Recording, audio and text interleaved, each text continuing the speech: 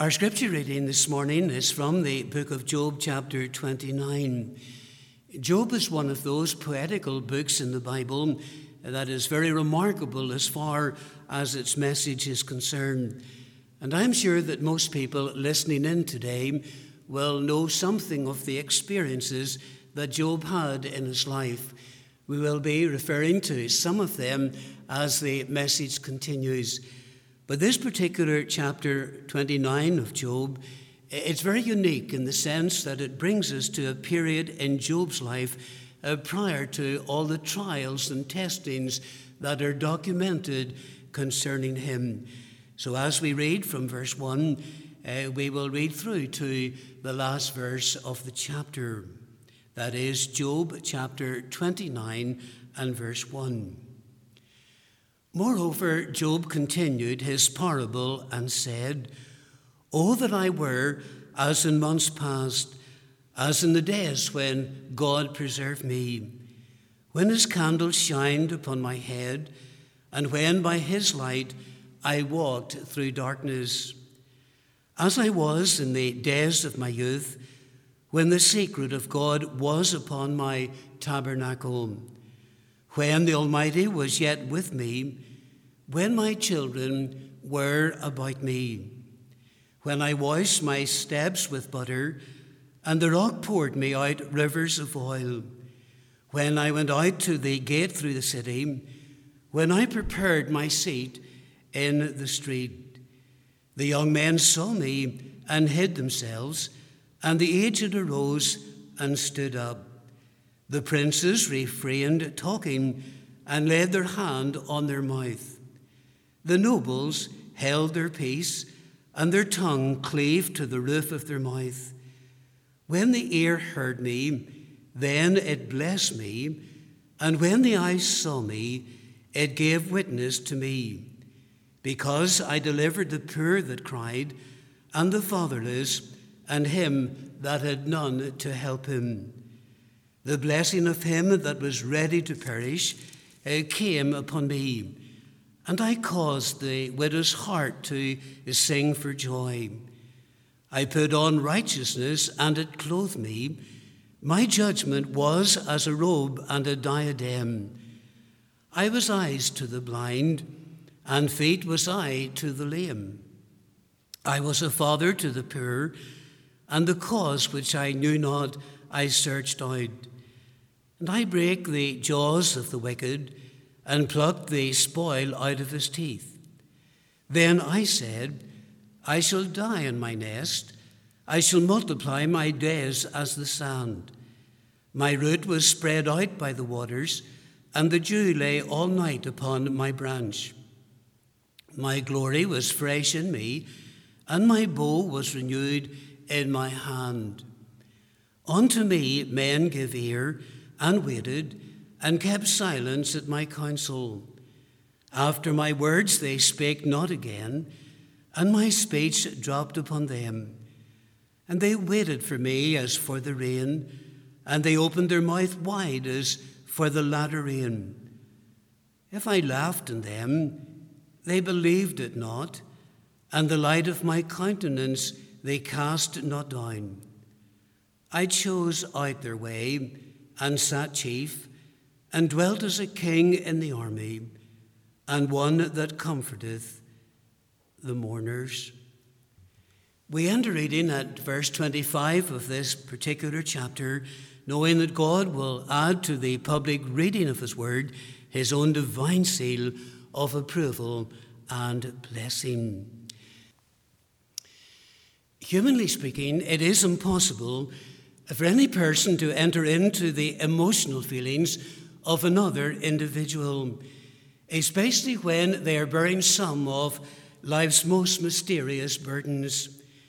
For the Apostle Paul, it was his deep passion for the unconverted that constrained him to articulate the innermost feelings of his heart. For I could wish that myself were accursed from Christ, he said, for my brethren, for my kinsmen, according to the flesh. Other men and women in the Scriptures were so overwhelmed through the circumstances that they were facing that they were in need of being rendered helpless. Nehemiah, for example, on hearing the report of Jerusalem's devastation, testified, "And it came to pass when I heard these words that I sat down and wept and mourned certain days and fasted and prayed before the God of heaven." Moses, when confronted with the rebellion in the camp of Israel, fell upon his face, as did our blessed Lord Jesus Christ in the Garden of Gethsemane. Now, such incidents tell us that the body in which our eternal soul resides is susceptible to crushing blows that can originate from any number of unsolicited sources. When the assault on our emotional sensitivities is singular, it carries sufficient weight to overload the thoughts of our minds. But when a multiplicity of concerns converge together, they have the potential to cause us an irreparable amount of damage. This particular form of sequencing is powerfully highlighted through the life of the patriarch Job, who was thrust into circumstances that left him the subject for unjustifiable ridicule.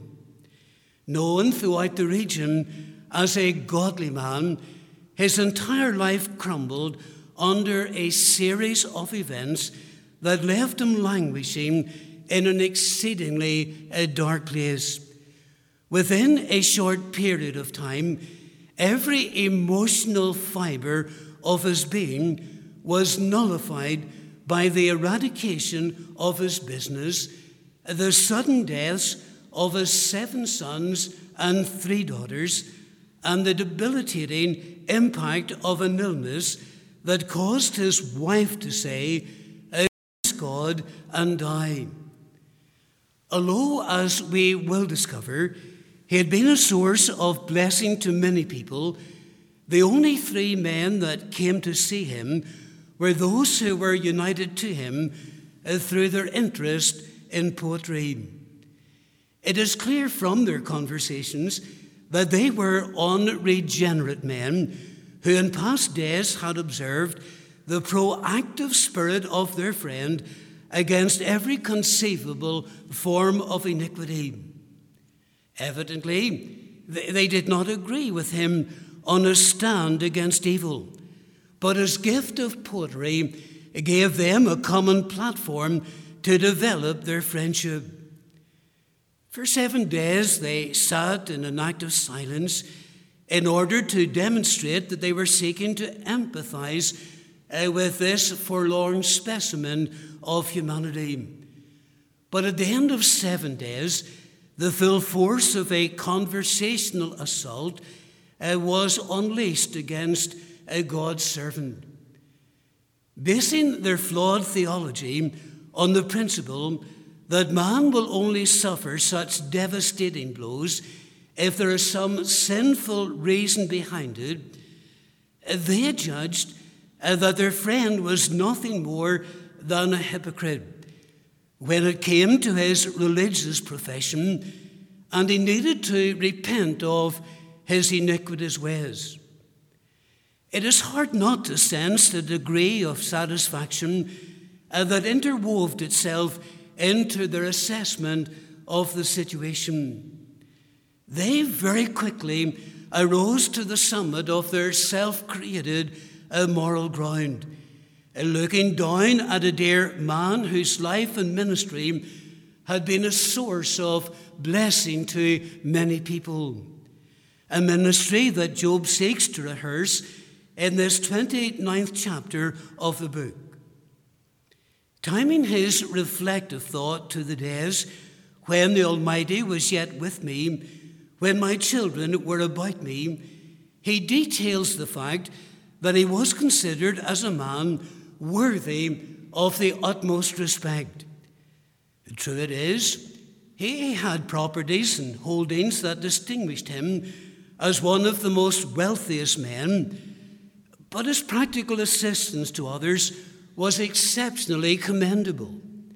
He sought out those who were left defenseless against the intimidatory demands of the bailiffs.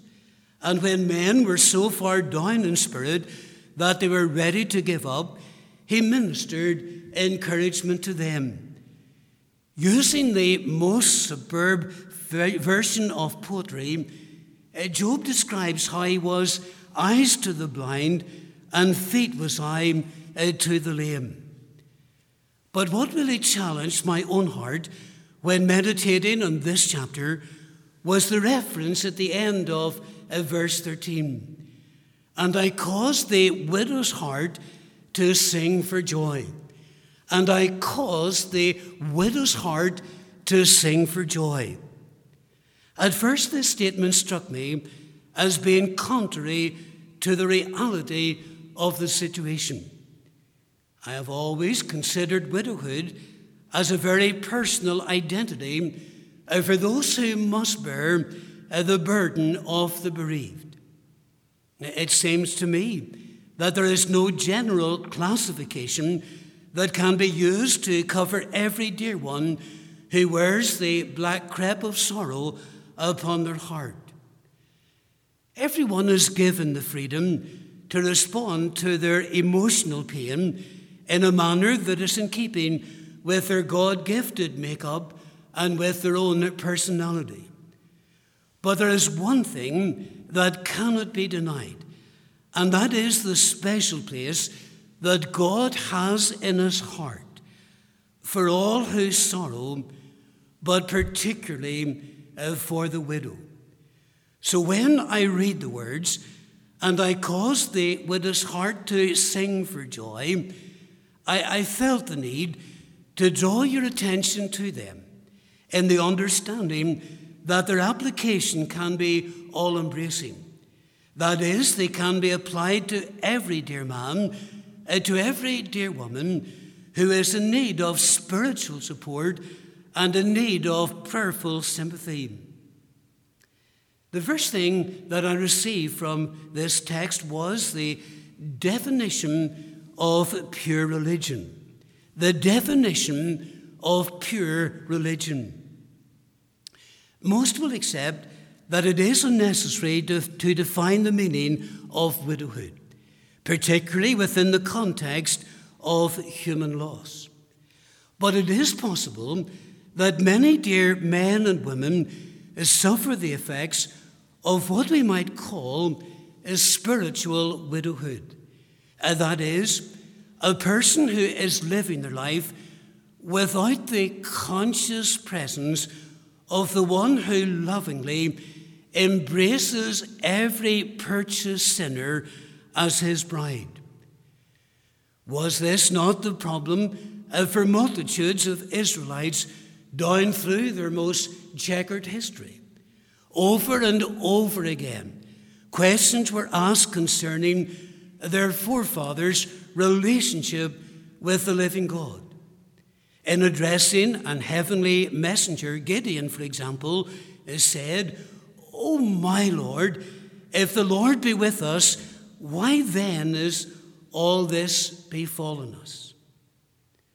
And in the period immediately after the resurrection of the Lord Jesus Christ, we have two disciples making their way home to the village of Emmaus, evidently mesmerized by the reports that were coming from Jerusalem and being sensitive to the loss of one who they described as a prophet, mighty in deed and word before God and all the people.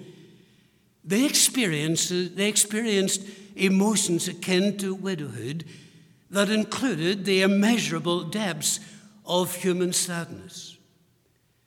Such somberness will always invade the life that is overpowered by the silence of loss.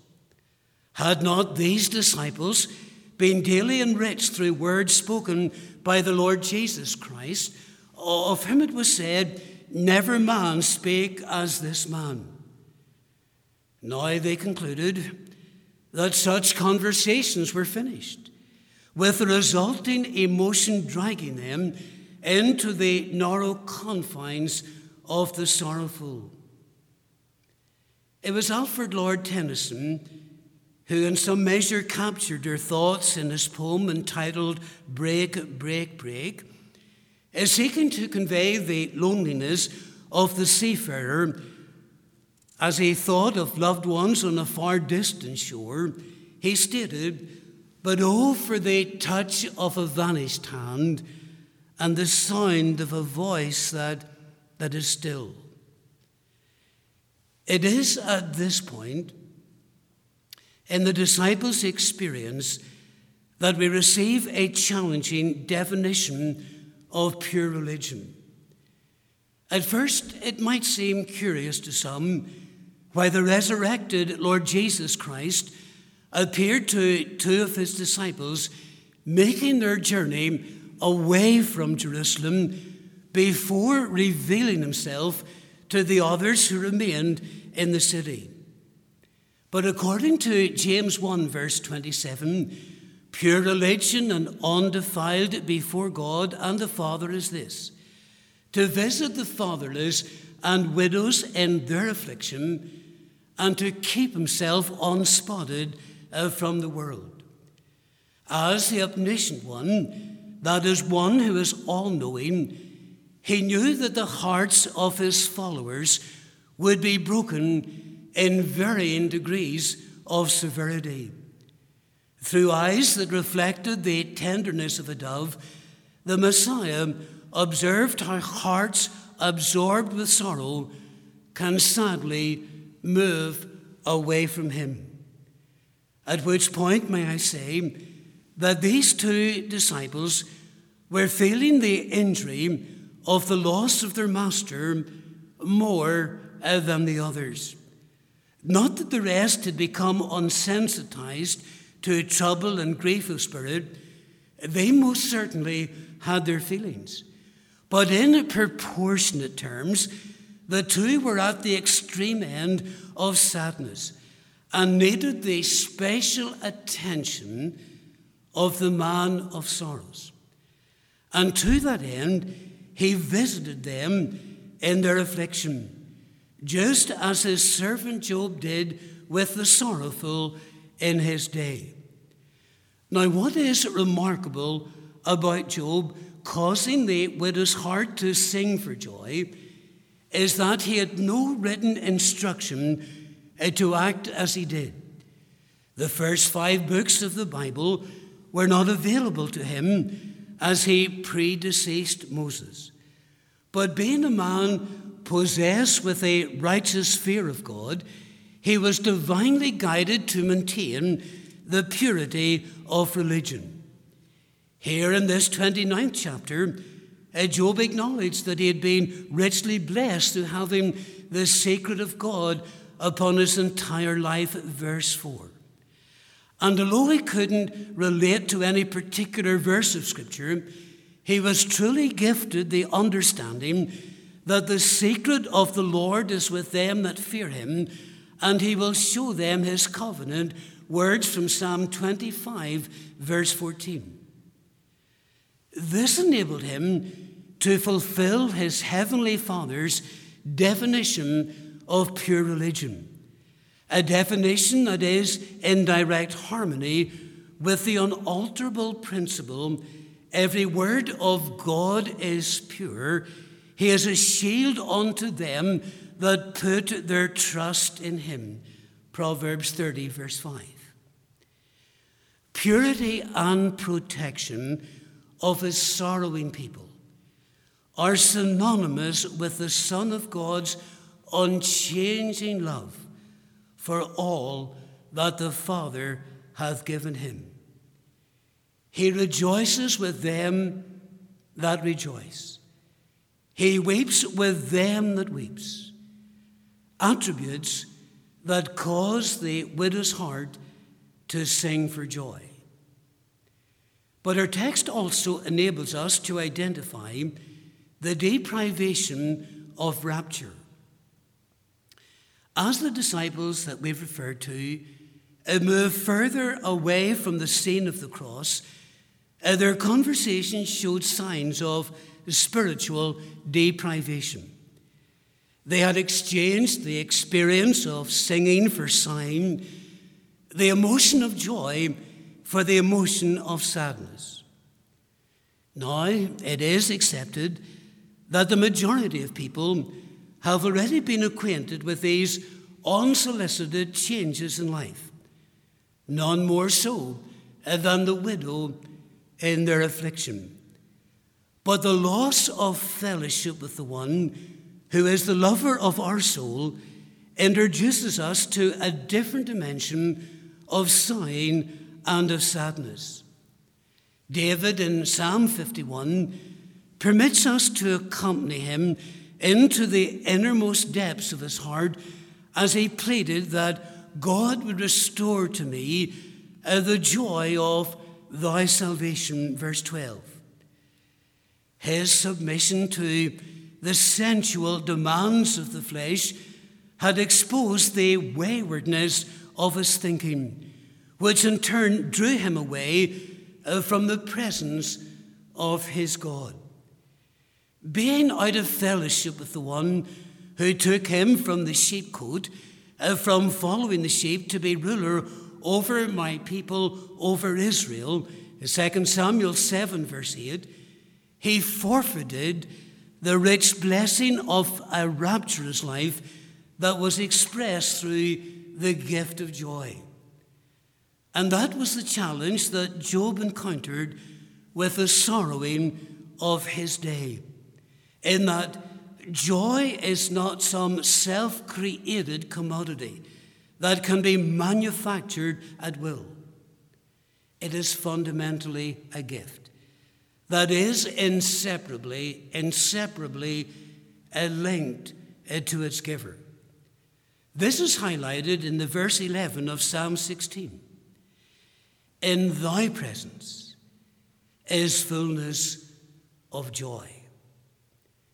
It therefore follows that stepping away from the Lord's presence will adversely impact upon the sense of joy a person experiences. Little wonder David looked for the dawning of a day that would replace the night of his spiritual widowhood for the joy that would come in the morning.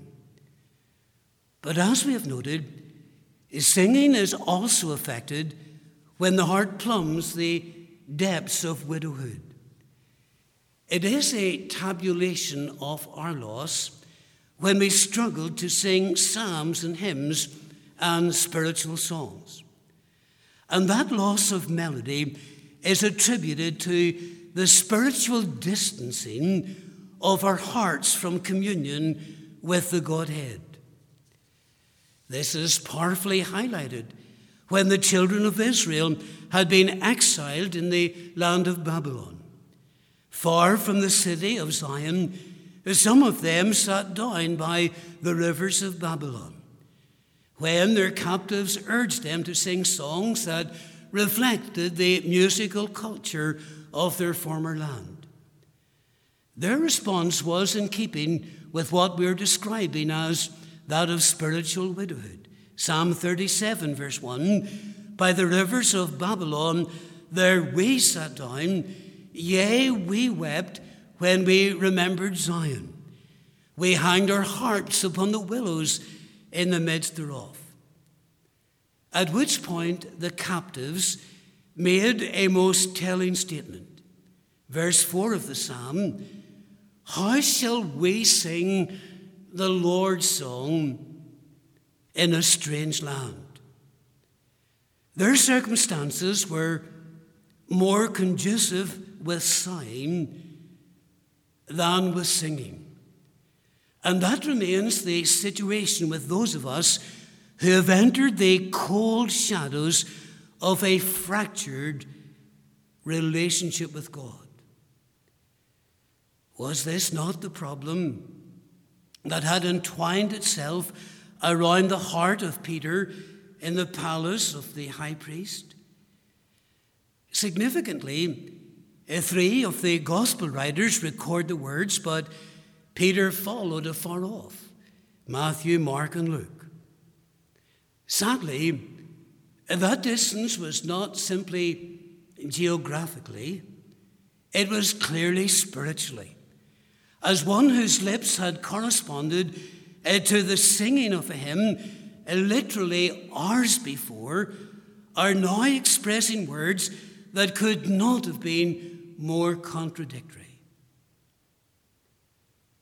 It is hard to define the sudden change of tone as Peter moved from one location to another. Therefore, it is no surprise that this dear follower of the Lord Jesus Christ, on recognizing that he had deprived his spirit of the rapturous praise that had echoed through the upper room, went out and wept bitterly. Mercifully, God's interest in this spiritual widower was unaffected by the public denial of his most vociferous disciple. And like his servant Job, caused his sorrow-stricken heart to sing again for joy. It was a wonderful moment in Peter's life whenever the Lord came to him. Which brings us to our concluding thought, and that is the doctrine of promised recovery. And I caused the widow's heart to sing for joy.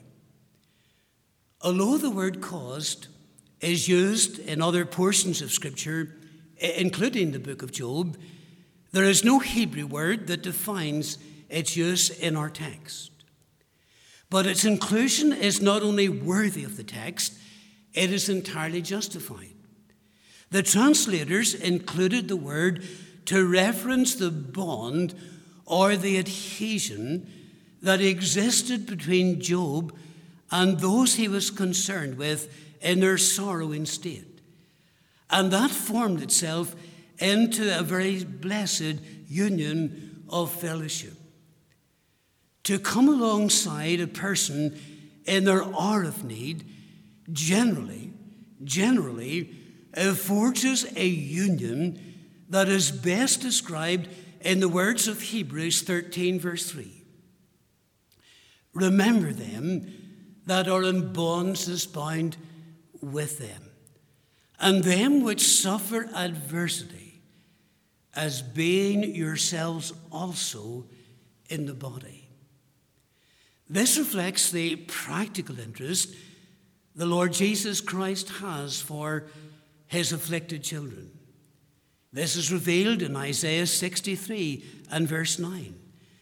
In all their affliction, he was afflicted, and the angel of his presence saved them. In his love and in his pity, he redeemed them, and he bare them and carried them all the days of old.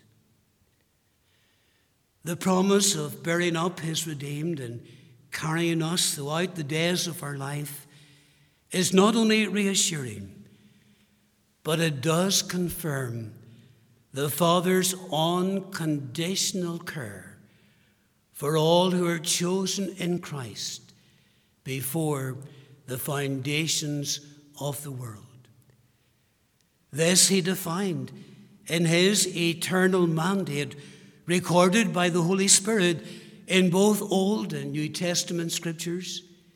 Isaiah 61 verse 1 and Luke 4 verse 18 repeat the contextual message: he hath sent me to heal the brokenhearted.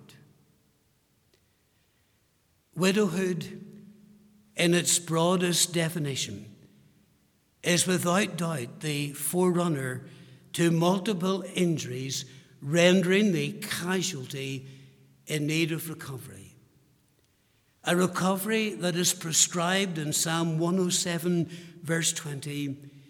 He sent his word and he healed them. Now this poses an interesting question concerning Job.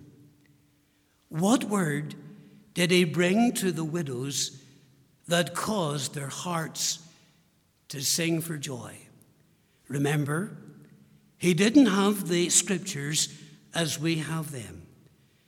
So what he communicated to them, it must have been directly revealed to him from God himself, which makes one of the greatest verses in God's word so remarkable. Job 19 and verse 25. I know that my Redeemer liveth, and that he shall stand at the latter day upon the earth. And what is more inspirational is the fact that the widows accepted this doctrine of recovery. By refocusing their hearts upon a day beyond the veil of death, they captured the glorious theme of the resurrection. Because I live, ye shall live also. John 14, verse 19.